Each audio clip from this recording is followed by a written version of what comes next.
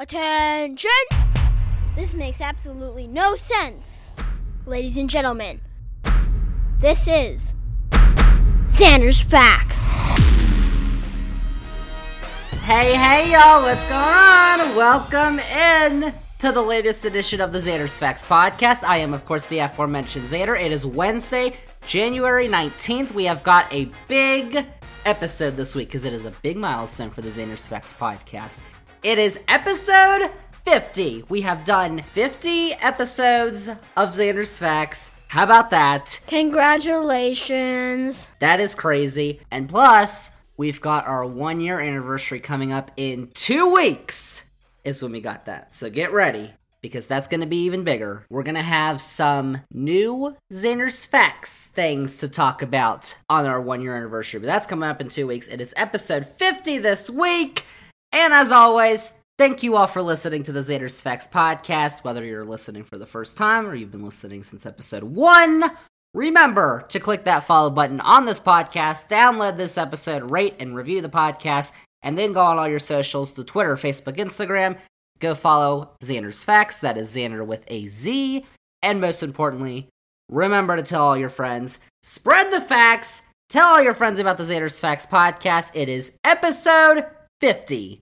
So now you gotta go tell all your friends it's the 50th episode of the Xander's Facts podcast. And it is a huge podcast this week. We have got a ton to talk about, including postseason football, because that happened this week, and Xander did pretty well on his picks, which you would know if you listened to last week's episode of the podcast, which if you haven't, you need to go do. We want to talk about that. We got the emergency facts crew back for a little quick emergency facts. That's my line. That is coming up, but before we get to all that, our main topic this week involves politics, because it is time for something very special to happen. It only happens once every 10 years. Tell me. No one knows what I'm talking about. I'm talking about redistricting. Oh. Because in the United States, we only get to redistrict every 10 years.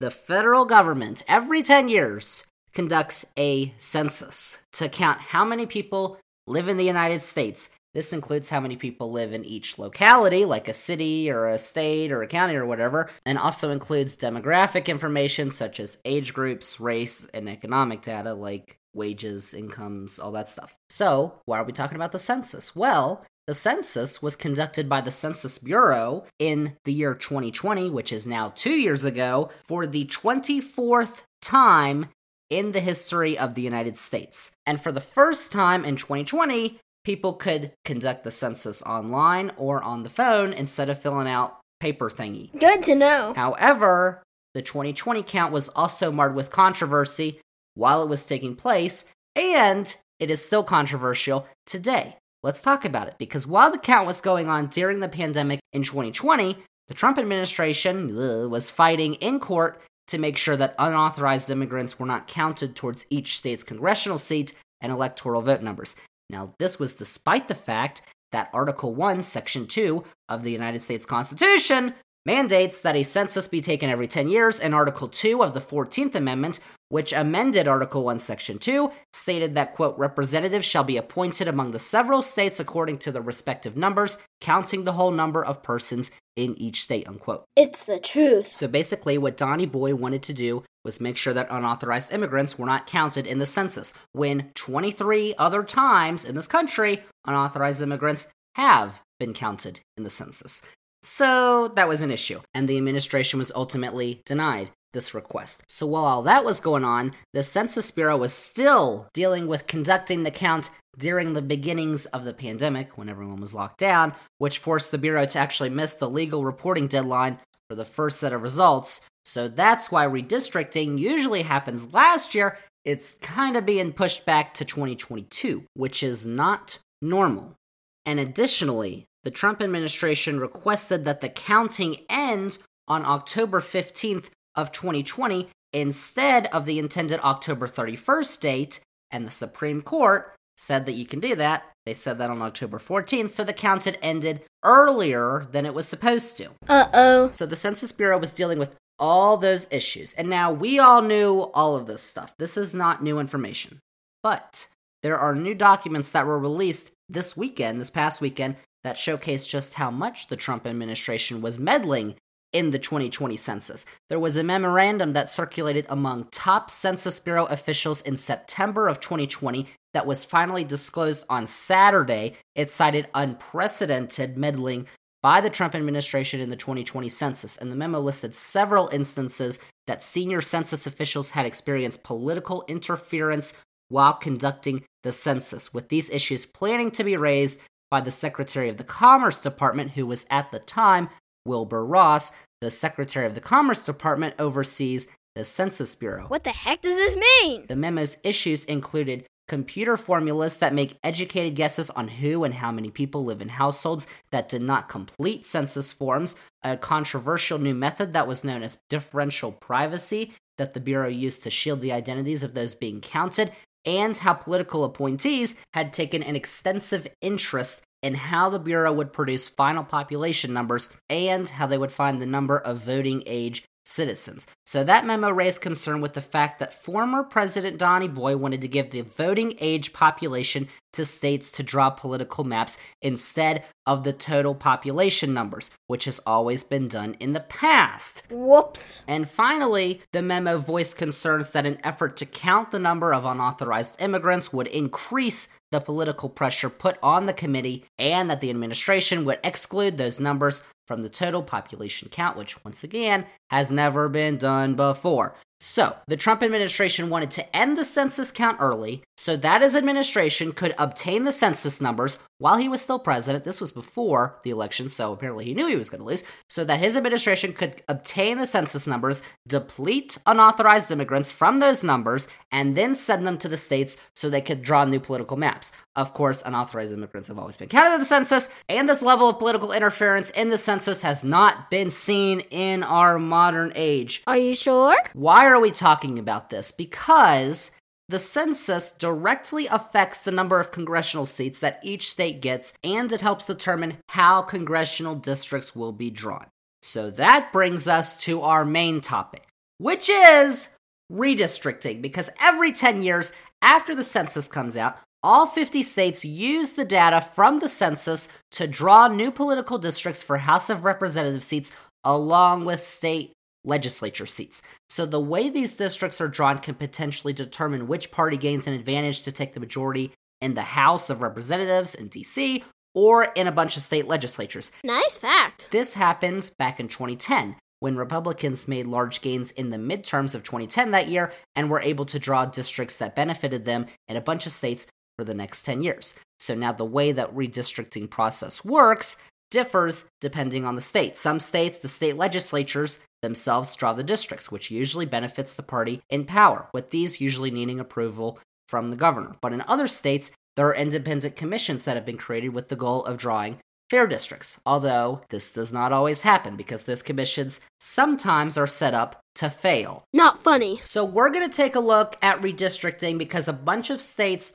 have already approved new maps for the next 8 or so years. It's not even 10 now because we're already to 2022. And not all states have finished drawing their districts, but most states have. So, on this podcast today, we're going to take a look at what new district lines could mean for upcoming House elections in the 2022 midterms. We're taking a look at all 50 states. There are 50 states in the United States, if you didn't know, and we're going to take a look at how each state, all 50 states, are drawing their new districts. Oh, yay. But before we get started, there are a couple of states that have a different number of House districts and electoral college votes compared to the last 10 years, the last redistricting cycle. 6 states gained seats. Those states are Colorado, Florida, Montana, North Carolina, Oregon, and Texas. Texas gained 2 seats, the others gained 1. And meanwhile, 7 states each lost 1 seat. Those are California, Illinois, Michigan, New York, Ohio, Pennsylvania, and West Virginia. It's all true! And those are important because, as you know, the way we elect a president in the United States is that if you win a state, you get electoral college votes. The way that they come up with electoral college votes is by adding up the number of each state's representatives in Congress. So each state has 2 senators that represent them in Congress, so they automatically have 2, and then you add on the number of House of Representatives that each state gets. So Wyoming, for instance, only has 1 House of Representative, and they have 2 senators. So Wyoming has 3 electoral college votes. Virginia, for instance, has 2 senators and 11 House of Representatives. So they have 13 electoral college votes. There you go. If you say so. So let's get this started. Time for some state-by-state breakdowns. But first off, there are a couple of states that only have enough population for 1 congressional district, and those states do not go through redistricting for the House of Representatives because their 1 representative represents the whole state, like Wyoming. The other states are Vermont, Delaware, North Dakota, South Dakota, and Alaska, including Wyoming. And Vermont and Delaware are blue states, so their representatives are usually Democrats, while the Dakotas, Wyoming, and Alaska are red states, so their representatives are usually Republicans. So, with that out of the way, let's start with some of the smaller states and work our way up, because once we get to the bigger ones, that's where more of the interesting stuff happens. So let's start with the 7 states that only have 2 congressional districts. There is Idaho, where both districts are solidly Republican. Last time, they stay there this time. West Virginia, which actually lost a seat, and both those districts are solidly Republican. There is Maine, where both districts are held by Democrats, but one of those districts is rated as a lean Republican district, which is the same as the last map, so that's interesting. There's Montana, which added a seat. They only had 1 Republican seat. Now it looks like they're going to have 2. Those states have already approved their maps. There are 3 states that have 2 congressional districts that have not. That includes Rhode Island, who has 2 strong Democratic districts and is expected to remain that way with Democrats in control of the redistricting process. The same goes for Hawaii, but there's also New Hampshire. New Hampshire's last 2 districts were extremely competitive. They were both rated as toss-ups, but both are held by Democrats. So while there are 2 proposed plans, one by Democrats would include 2 competitive districts, while one by Republicans in the legislature would include 1 lean Democratic seat and 1 lean Republican seat. And that is something to watch for, as the Republicans are fully in control of the process. In New Hampshire, they have a Republican legislature, and they have a Republican governor. By the way, before I start throwing out all these toss-up and lean Democrat, lean Republican terms, even though I already did, just a quick definition here for you. A toss-up seat means that that district's political lean is within 5 points. So either Democrats have an advantage of 5 points or less, Republicans have an advantage of 5 points or less, or no one has an advantage. It's an even political lean, which is very rare, which is probably not the best. But also, seats that lean, if I say it's a lean Democrat seat or a lean Republican seat, that means that if it's a lean Democrat seat, the Democratic advantage is between 5 and 15 points. And if it's a lean Republican seat, the Republican lean on that district is between 5 and 15 points. And solid districts are over 15 points. Fact nugget. So there's some quick definitions. Let's continue rolling here because we've got 2 states that have 3 districts. Those include Nebraska. Nebraska is interesting because it is one of 2 states where presidential candidates are not elected as winner-take-all for those electoral college votes in that state. They only get a couple of that state's votes from winning the majority of that state, but they also get a vote for winning a congressional district. Like Joe Biden in 2020 won one of Nebraska's congressional districts, so he got a electoral college vote from Nebraska. Now, Nebraska has 2 solid Republican districts and 1 toss-up district that Joe Biden won, but it leans Republican. It is currently held by a Republican, and it looks like it's going to maintain its toss-up status in the next redistricting cycle. What do you say? And there's also New Mexico, which had 2 solid Democratic districts and 1 leaning Republican district previously, and now in the new maps, it has 1 lean Democratic district and 2 toss-ups, which lean Democratic. Both of those states have approved their maps. There are 6 states that have 4 districts, including Arkansas, which has 4 solid Republican seats, which is the same as it did previously. Utah, the same, 4 solid Republicans. Iowa, which now has 1 solid Republican, 1 lean Republican, and 2 toss-ups, with 1 currently held by a Republican, 1 currently held by a Democrat. And previously, there were 3 toss-ups in the state and 1 solid Republican seat. And Iowa had a redistricting commission, so it was supposed to be nonpartisan. And then you get into Nevada, which has 1 lean Republican, 1 lean Democrat, and 2 toss-up seats that lean Democrat. So Arkansas, Utah, Iowa, and Nevada have all completed their maps. But Nevada's is currently being challenged in the courts, so we'll see what happens there. Seriously? Mississippi currently has 1 proposed map that is on the governor's desk as of Monday night, and that proposed map is similar to the current districts, 1 solid Democratic seat and 3 solid Republican seats. And Kansas, the other state that has 4 districts, has not proposed any maps so far. So we don't know what's going on with Kansas. No one cares. Now, there are 2 states that have 5 districts. Oklahoma, which has 5 solid Republican seats. Not a surprise. Previously, there were 4 solid Republicans and 1 lean Republican seat. They've approved their map. Connecticut's the other state that has 5 districts. Connecticut's maps are now up to the state Supreme Court because the legislature and the backup redistricting commission could not approve new maps. However, the maps are expected to be similar to the current ones, which include 2 solid Democratic districts, 1 lean Democrat, and 2 Democratic-leaning toss-up districts. And now there are 3 states that have 6 districts. There's Oregon, which gained a seat. It had 5, now it has 6. Their new map includes 2 solid Democratic seats, 2 lean Democrats, 1 toss-up that leans D, and 1 solid Republican seat. Previously, there were 2 solid Democratic seats, 2 toss-ups that lean D, and 1 solid Republican. So Oregon has now approved their congressional maps. Kentucky has 1 solid Democratic seat in Louisville, 1 lean Republican seat, and 4 solid Republican seats, and they have a map on the governor's desk, and it looks like it's going to be similar to what their current map is. While Louisiana has not proposed any maps. I didn't ask that. Just like Kansas. What's wrong with you, Louisiana? There are 2 states that have 7 districts as well. Alabama, which has 1 solid Democratic seat and 6 solid Republicans, same as it was previously. They have approved their map. South Carolina has not. Their old seats were 1 solid Democrat, 1 lean Republican, and 5 solid Republican seats. But Republicans in the legislature are trying to solidify that 1 lean Republican seat to a solid Republican seat. Ew. So those 2 states have 7 districts. 5 states have 8 districts, including Colorado, which added a seat. Their new map has 3 solid Democratic seats, 1 lean Democrat, 1 lean Republican, 2 solid Republican seats, and the new district, Colorado 8, is a toss-up.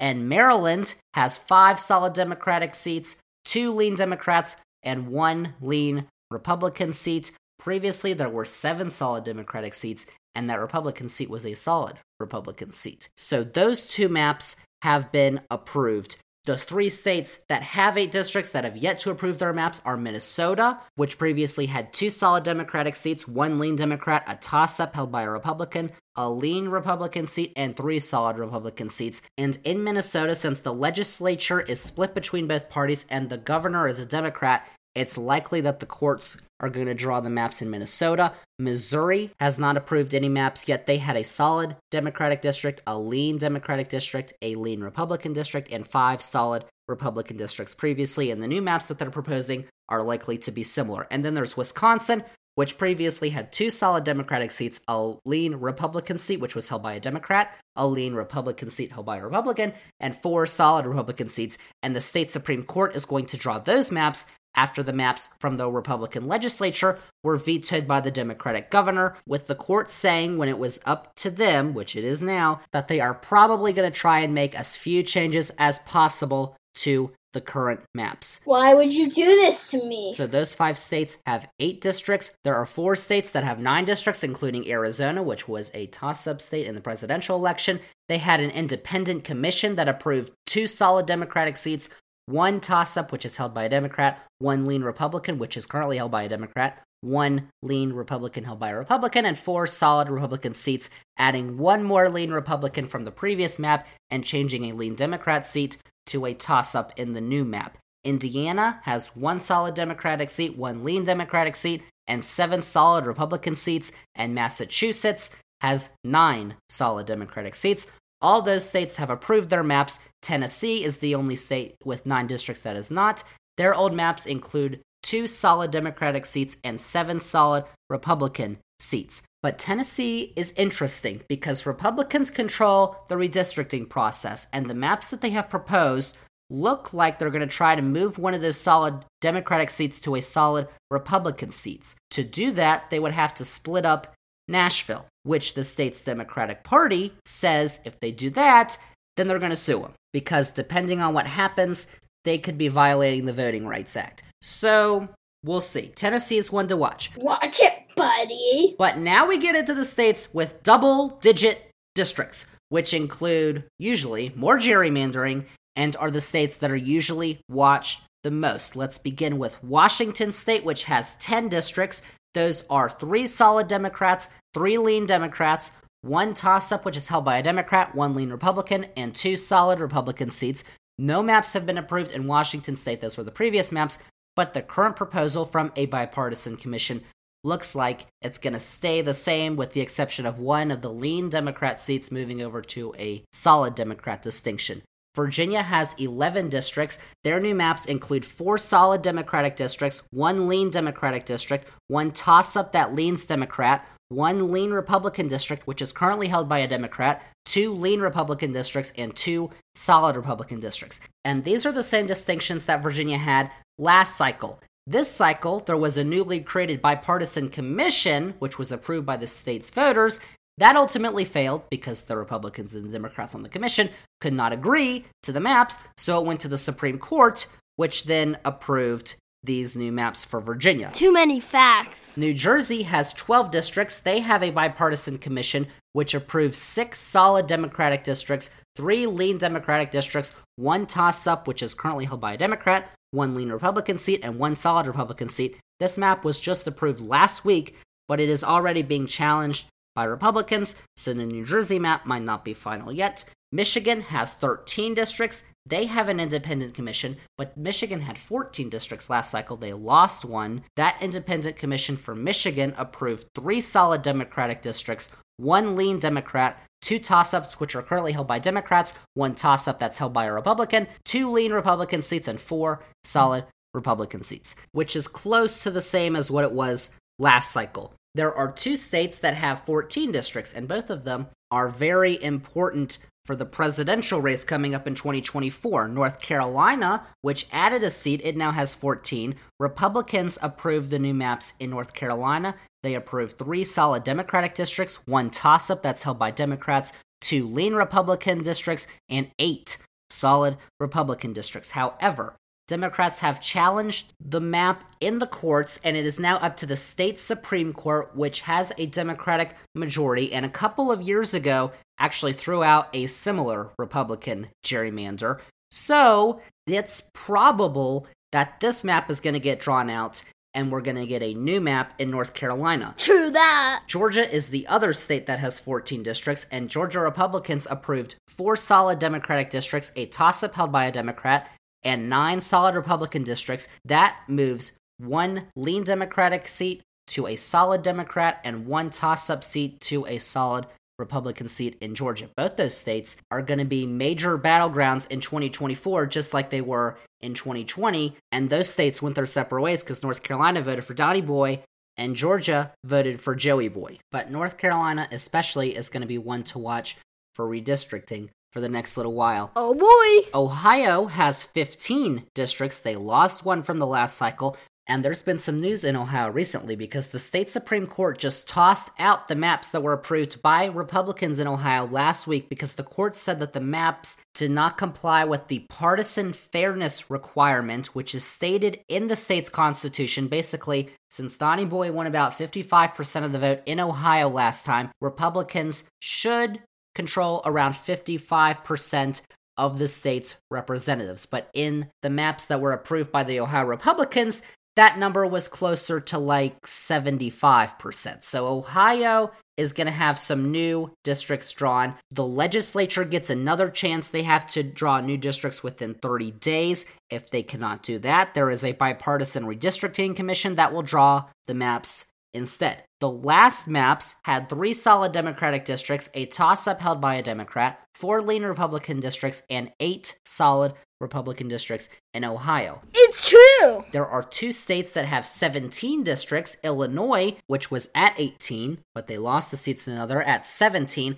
They approved basically a Democratic gerrymander. It's got 8 solid Democratic seats, 5 lean Democratic seats, a toss-up held by a Democrat, and 3 solid Republican seats. Pennsylvania, which also lost the seat at 17, has not approved any maps, and the Republican legislature needs the approval of the Democratic governor to pass any maps, but apparently the Democrats and Republicans are working together in the legislature, so that's always good, bipartisanship. But the old maps in Pennsylvania featured 5 solid Democratic seats, a lean Democratic seat, a toss-up held by a Democrat, a toss-up held by a Republican, 2 lean Republican seats, and 7 solid Republican seats in Pennsylvania. Cool facts, bro. Jumping up from 17 to 26 because the state of New York, which also lost the seat, has 26 districts for the cycle. They have a bipartisan commission that needs to approve a map by January 25th. They already approved maps last year, but the legislature said no to those, so the commission gets another chance.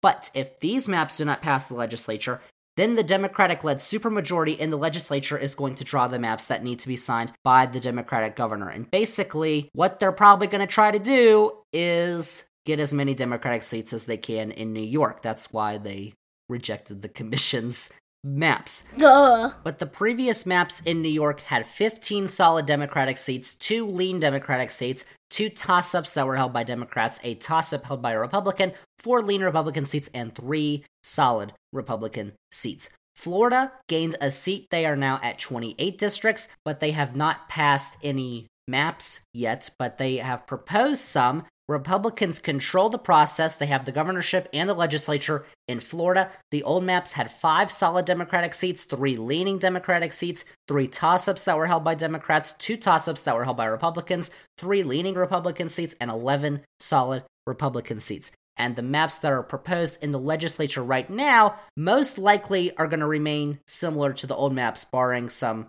crazy thing, because, to Santa Claus. Disgusting! But now we're down to the final 2 states. Bear with me, we're almost done with this thing.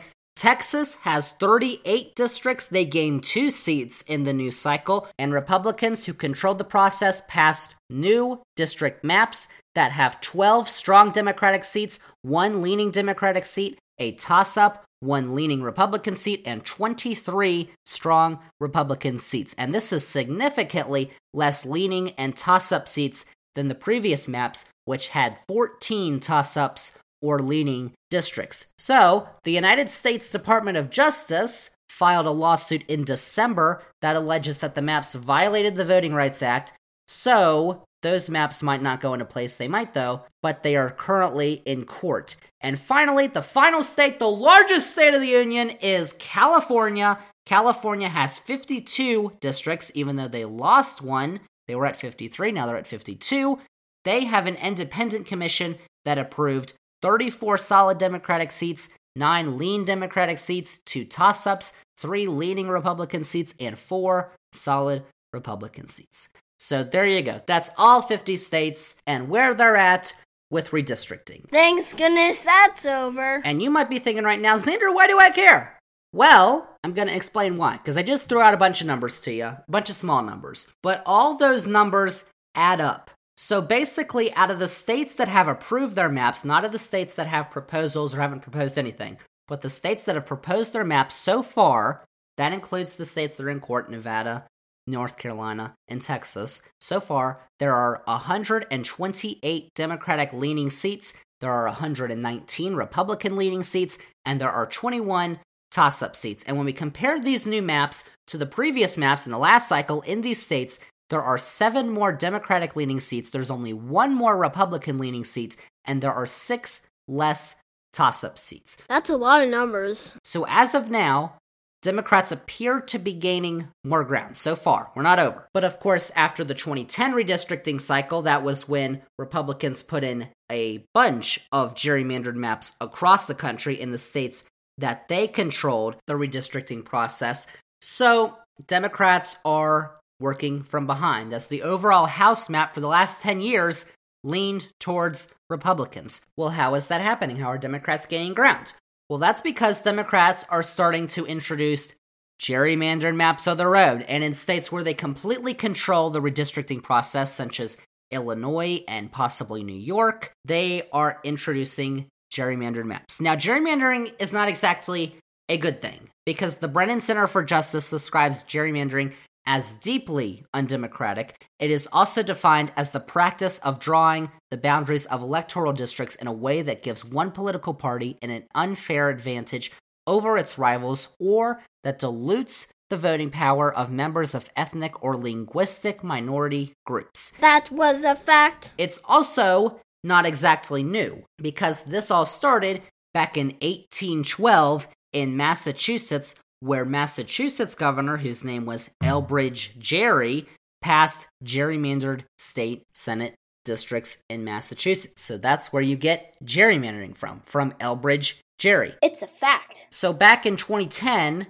when Republicans made huge gains in the midterms, they got control of a bunch of state legislatures across the country. And that means they got to draw a lot of new maps across the country, and what they did with that was they introduced a lot of gerrymandered maps so that they could win more seats, not just in 2010 and 2012, but later on, 2014, 2016, 2020. But now Democrats are starting to do it, and Democrats are saying that in order to counteract Republican gerrymanders in states like Texas, Georgia, North Carolina, Tennessee, other states, they have to act in the states that they control so they don't fall behind and let Republicans unfairly win control of the House. And before this current redistricting cycle began, it was actually expected that Republicans would add on to their gains of adding more House seats that lean toward Republicans, but this has not been the case, simply because in states that Republicans have already gerrymandered, there's little that they can do to extend those gerrymandered maps beyond their current reaches, which has halted a bunch of Republican gains in a bunch of states. But now you're seeing Democrats start to make more Democratic-friendly districts in states where they control the redistricting processes. So Democrats are gaining more seats that lean towards them now in this cycle. Now, I'm not saying that gerrymandering is a good thing. It's actually a bad thing. Awful. But if Democrats did not step up to the plate, Republicans could probably lose by millions of votes nationwide, but they could still win control of the House, which doesn't make any sense to me because of the way that they have drawn districts. And of course, that's also because in the United States, we prioritize land voting, apparently, over population. And we could fix that by expanding the House of Representatives, which was last expanded back in 1911. And ever since then, with the exception of Hawaii becoming a state, it has stayed at 435 members, when it should probably be expanded, because when you take a look at a bunch of other democracies, like in Europe, where they have usually an equal number of seats in their parliament to what we have in Congress, or more, like in the UK, in the House of Commons in the UK Parliament, they have 650 seats. The House of Lords has 775. But the United States Congress, the United States is a lot bigger than the United Kingdom, land-wise and population-wise. We have 435 districts in the House and 100 seats in the Senate. And even when taking a look at a country like Germany, we've talked about Germany's elections on this podcast, the Bundestag has 736 seats. How about that? And Germany, once again, is a lot smaller, land-wise and population-wise, than the United States. So that kind of doesn't make sense to me how our Congress is so small for how big our country is. But we could talk about expanding Congress and the House another day. But it needs to happen. A sure thing. But when we get back on the topic of gerrymandering, the Supreme Court could ultimately stop gerrymandering in the U.S., and they have presented the opportunity to do so back in 2019, when the conservative majority basically ruled that partisan redistricting is a political question, it is not reviewable by federal courts, and it is a legislative issue, which is not what the Supreme Court has ruled in the past. But Democrats are trying to do something about it in the Congress, a legislative issue. They have a bill, which we have talked about on this podcast, the For the People Act, which has passed the House. It would end political gerrymandering. Of course, it passed the House, it's in the Senate. It needs 60 votes to pass the Senate unless the filibuster is altered or removed. And there are some people who don't want to do that. So, we got a problem. But I don't want to get into that. Get that out of here. So that's the whole deal with gerrymandering. So, overall, it is still determined, TBD, basically, which party is going to come out with an edge for the 2022 midterms and for the rest of the decade, because there's several key states that are still awaiting their final maps. And a couple of the states that we should probably still be watching for that could flip seats include Pennsylvania, Florida, New York, Wisconsin, and Ohio. All those seats still need to approve their maps because Ohio's was rejected, and Texas and North Carolina have their maps going through the courts at the moment right now, so those could potentially change as well. So, there you have it. It is Xander's redistricting update for the 2020 cycle. Even though we're in 2022, it is very exciting stuff. I know everyone was very intrigued listening to all those state numbers. America! And we didn't even talk about the state legislature districts, which would have taken days. And we're not going to do that on this podcast. So there you go. Redistricting is very important for the upcoming elections in 2022 for the House, your state legislature elections that are probably coming up soon, and until the next census is done in 2030. So there you go. We are rolling along on the 50th episode of the Xander's Facts podcast. We are not done, because when we get back from the break, we have got the Emergency Facts Gang who is here. We are breaking down Spider-Man No Way Home. It came out a month ago, but Goose and I finally saw it the other day. So we're going to give our review, and Amy Awesome joins in, of course. It's Emergency Facts! And football picks are coming up too, right here, as the Xander's Facts podcast continues.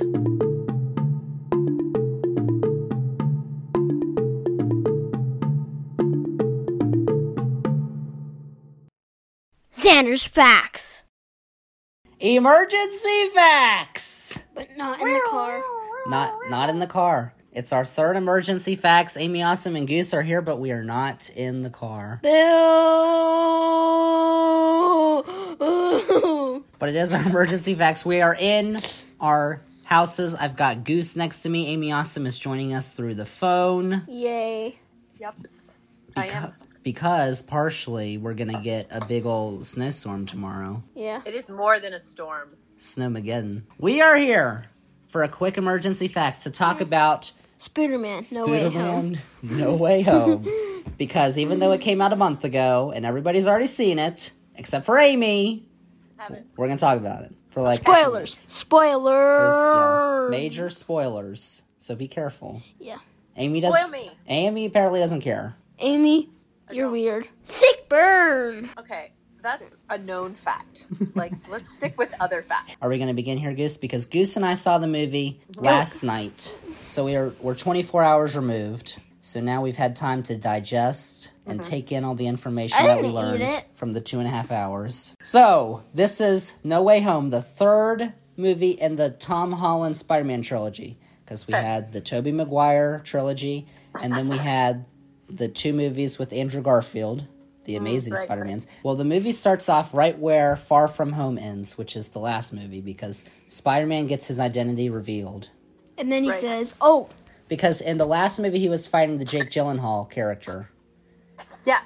and the Jake Gyllenhaal character died. his name's Mysterio. And then everybody's angry now at Spider-Man. But now Spooderman. they know who Spider-Man is. So now Spider-Man and his girlfriend MJ have to hide.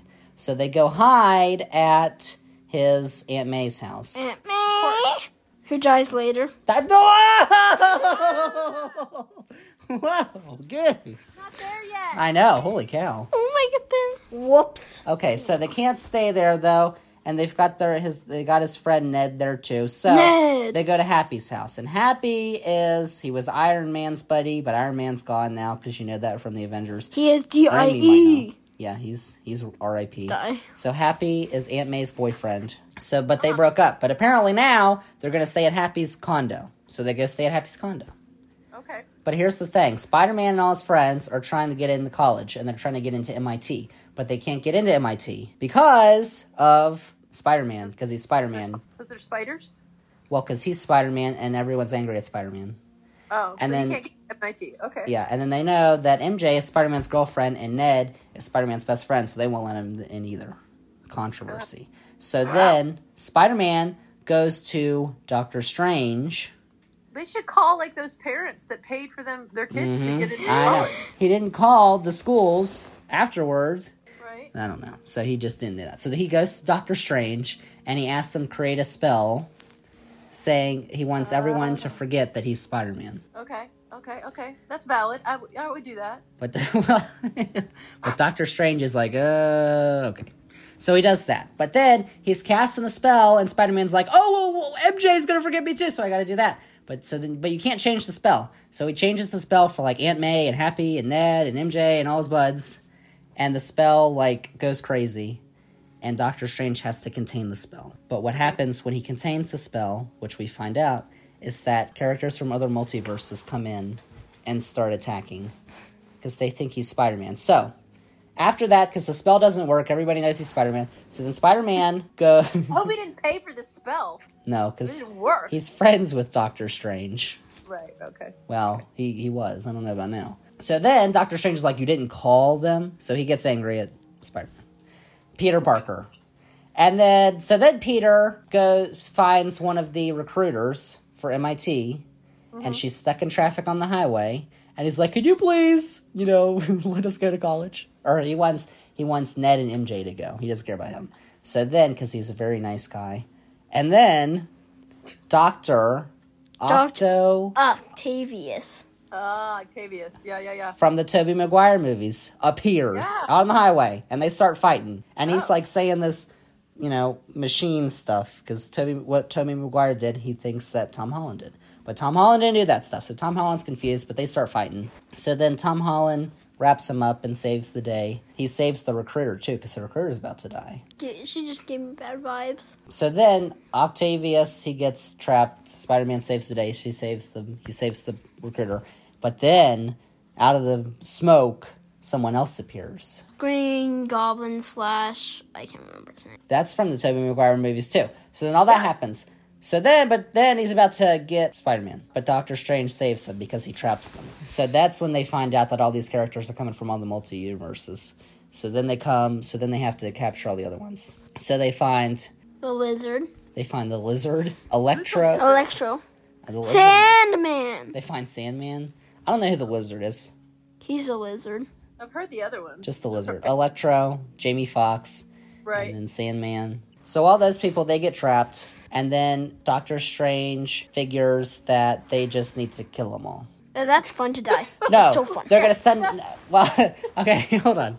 That's quite a conclusion. Doctor Strange says they need to send him back to their own universes, but in their own universes, they die. Because in the Tobey Maguire and the Andrew Garfield universes, they get killed by Spider-Man. Right. Okay. But Spider-Man, Tom Holland doesn't like that, because Tom Holland's a nice guy. So then he fights Doctor Strange, and he traps Doctor Strange. Oh. So then he lets them free, and tries to make them good people, or gets rid of their problems or whatever, so they can go back to their universes and still live. But that doesn't work out, because he fixes Dr. Octavius, but then Green Goblin and Electro go crazy on him, and they escape. And Sandman. And that's at Happy's condo, and they're fighting with Green Goblin, and Aunt May's there. And then... She gets What is stabbed. Aunt May doing at this point? She gets stabbed, and I cried, and she died. Aunt May got stabbed? She got stabbed by Green Goblin. My Green Goblin's glider. Yes, but then she was like, well, she was still alive. So you get the dramatic, because Tom Holland's, or Peter Parker's there, and he's like, no, Aunt May, don't go. Because she's sad, slowly dying. It's very emotional for like 5 minutes. So sad. After Spider-Man traps Doctor Strange, he gives Ned Doctor Strange's ring. But the ring can open multiverse portals. So Spider-Man's depressed, and he goes... Spider-Man. I know, because his aunt died. Okay, can I take it from here? Yes. Okay, so Ned gets the ring, and he, it can open multiverses. So pretty much he opens 2 multiverses to Andrew Garfield's world and Tobey Maguire's. Yeah. So then they appear. Yeah, they appear. They come out, and then they fight in the on the counter. Well, hold on. They fight on the counter? Yeah, they don't. They do their spidey webs at each other. Yeah, and then Ned's mom or grandma tells him to take them down. Yeah, this is very integral. Well, Tom, the people didn't know that the 2 other Spider-Mans were going to come. there were rumors that was going to happen. But you get to this point in the movie, it's like an hour and a half in, so you're like, this isn't going to happen. But then they appear, like at the exact right time. So they appear. They know Spider-Man's depressed because, they've lost people.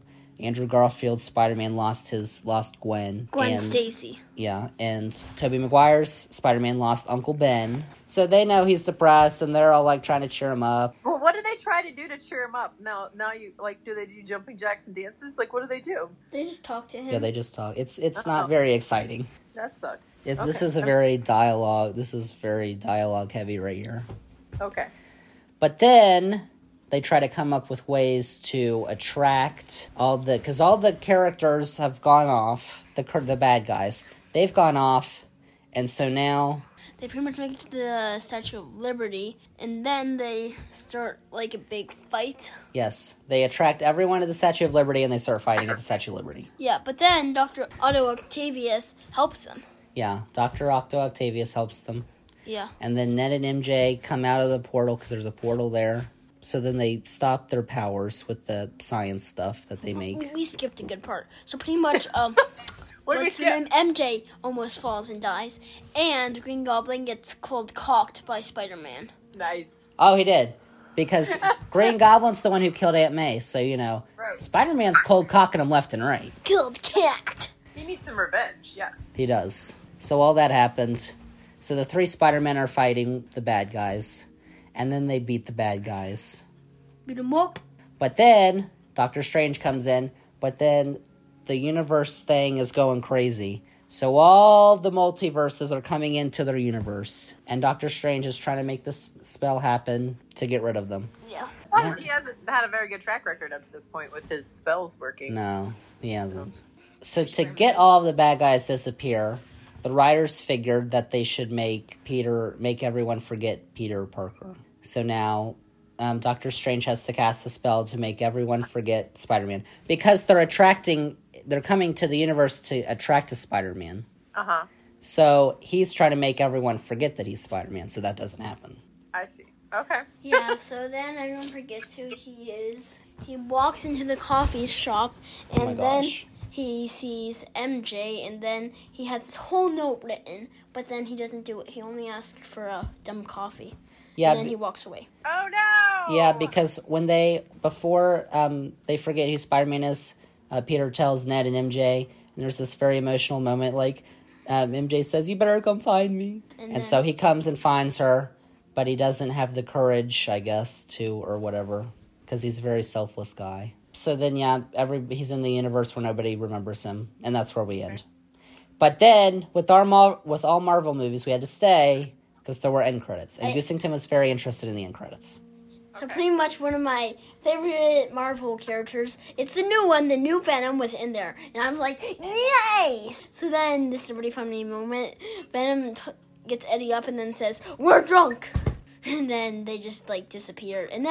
But a part of Venom stays in that universe. So I think it's going to hook on to Peter Parker, a.k.a. Tom Holland, and then something's going to happen. Seriously? With Venom. Yes. Well, Venom's getting a movie, so I think that's the thing. Oh, okay. Who's Venom? The new Venom is a good guy, apparently. So is it like the new Coke? Is there an old Venom and a new Venom? Yeah, the old Venom is the one that Tobey Maguire fought, and then this new Venom is, he's in another universe. There's no Spider-Man in his universe. Okay. Only Venom. Okay. We'll see what happens. Well, in that final end scene, he's at the bar, and the bartender is the same actor who plays Danny from Ted Lasso. Football is life. Oh, Danny. Yeah. Yes. So I was like, oh yes. But it only lasted for a minute. But it was pretty cool. And that's the movie. Spider-Man No Way Home. Goose, what would you give it out of a 10? Okay, you know what? It's a 5. It's a 5. Out of 10? A 5. Just kidding. It's a 58.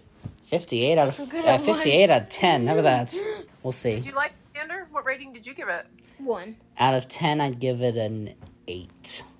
Ooh. Because I did think there were things that could have been done easily. Like Spider-Man could have talked to the recruiter instead of, casting the spell and causing this whole thing. But, Yeah. Right. That's called. You had to have a movie. Well, yeah, that's true. That would have been very boring. It was 2.5 hours long. Wow. So it kind of lasted a while. Yeah, movies used to be that long. Like, they used to be really long. All right, well, there you go. That's our No Way Home mini review. We literally just told you what happened in the movie, and Amy reacted, and it was very fun. Also, one more thing, spoilers. Yeah, and we spoiled the movie. The whole movie, but I'll probably still watch it when I can. Yeah. Well, peace. All right, y'all. Thanks for coming on Emergency Facts. Later. Facts. That was the worst thing I ever heard, right? Thank you once again, Amy, Awesome, and Goose, for coming on the podcast for Emergency Facts. We are not done with episode 50 of the podcast because we have got some NFL picks to do.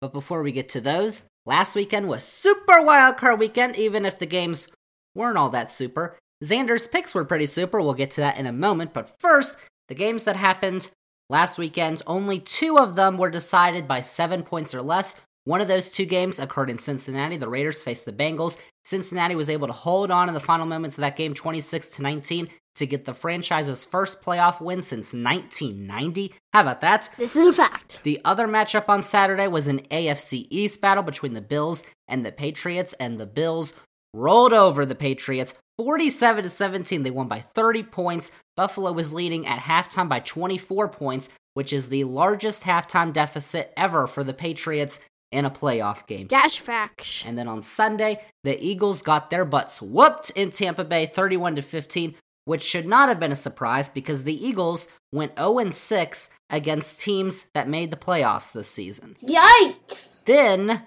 came the matchup of the weekend because it was the 49ers and the Cowboys. San Francisco was leading 23-7 heading into the fourth quarter, but Dallas came back to within a score. Late in the game, they had the ball in the final moments, but they stayed in bounds. They didn't have any timeouts. They couldn't stop the clock, and they lost the game. And of course, they all blame the refs, even though it's all their fault. Maybe they shouldn't have been behind by 16 points in the fourth quarter. So San Francisco got the win 23-17, and this is the 11th straight playoff appearance for Dallas where they have failed to make a conference championship. That is the longest streak by any team since the AFC and NFC were created when the AFL and the NFL merged back in 1970. You hate to see it. And then on Sunday night, the Chiefs had a field day at home against the Steelers. They got the 42-21 win in what is probably going to be Ben Roethlisberger's last game, even though he probably shouldn't be celebrated because he's a bad guy.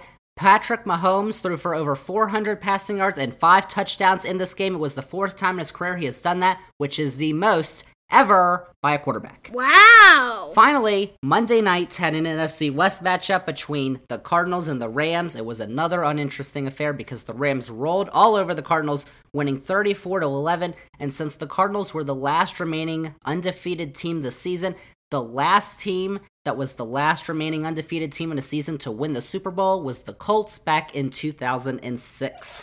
Fact! So, those are the 6 games that happened last week, and last week, on my picks, I went 6-0. 6 wins, 0 losses. Get that dough! Xander's facts. I don't know why you doubted me. So now the yearly record is 176 wins, 104 losses, 63% winning percentage. So that is last week. Now let's go to the divisional round, which are this weekend's games in the NFL. There's 4 of them, beginning on Saturday at 4:30 on CBS and Paramount Plus, with the Bengals heading to Tennessee to take on the Titans, who are the 1 seed in the AFC. The Bengals are one of the hottest teams right now, but they have to head down to Nashville.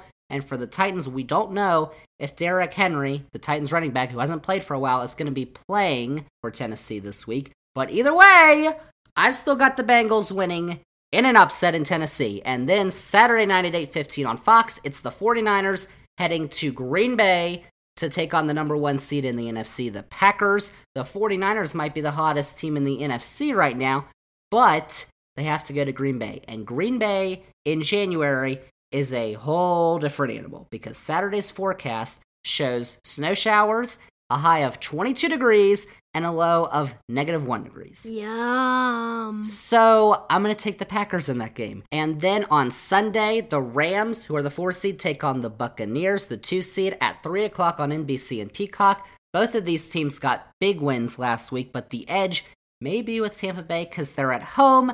But I'd rather not pick the Buccaneers to win. So instead, I'll choose the Rams to win. In an upset, they will defeat the defending Super Bowl champions, Xander's Facts. And then Sunday, 6:30 on CBS and Paramount Plus, it is the Bills and the Chiefs. The prime matchup of the weekend. Buffalo is heading down to Kansas City, while the Bills beat the Chiefs 38-20 back in October. The Chiefs are a much better team now than they were back at the beginning of the season, so I've got Kansas City winning that game close. Big game alert! And those are this weekend's 4 divisional round matchups, with the winners of the AFC matchups meeting next week in the AFC Championship game, and the winners of the NFC meeting in next week's NFC Championship game. So there you go. There's your football, and there's your podcast for this week. Episode 50 of the podcast. We had a huge podcast this week. We talked redistricting, then we talked Spider-Man for some reason, and then football picks 6-0, undefeated last week. Xander's Facts. Xander's Facts. But that is all we've got on episode 50 of the podcast this week. Thank you all for listening, and remember, if you like the Xander's Facts podcast, if you want to support the Xander's Facts podcast, if you liked all the facts this week, remember to click the follow button on this podcast, download this episode, episode 50, rate the podcast, review the podcast, and then go follow Xander's Facts on all the socials, Twitter, Facebook, Instagram, Xander with a Z, and most importantly, tell all your friends, spread the facts, tell all your friends about the Xander's Facts podcast, because they're going to want to know where you got all those picks last weekend from, and you're going to have to say, Xander told me. So, there you go. And remember to check out the Linktree, Xander's Facts Linktree, which is linked in the episode description for more Xander's Facts. And go on TikTok. If you're on TikTok, go follow Xander's Facts, the new Xander's Facts account. So that is it. That is a wrap on episode 50 of the Xander's Facts podcast. Thank you all for listening, and we'll see y'all with episode 51 next week.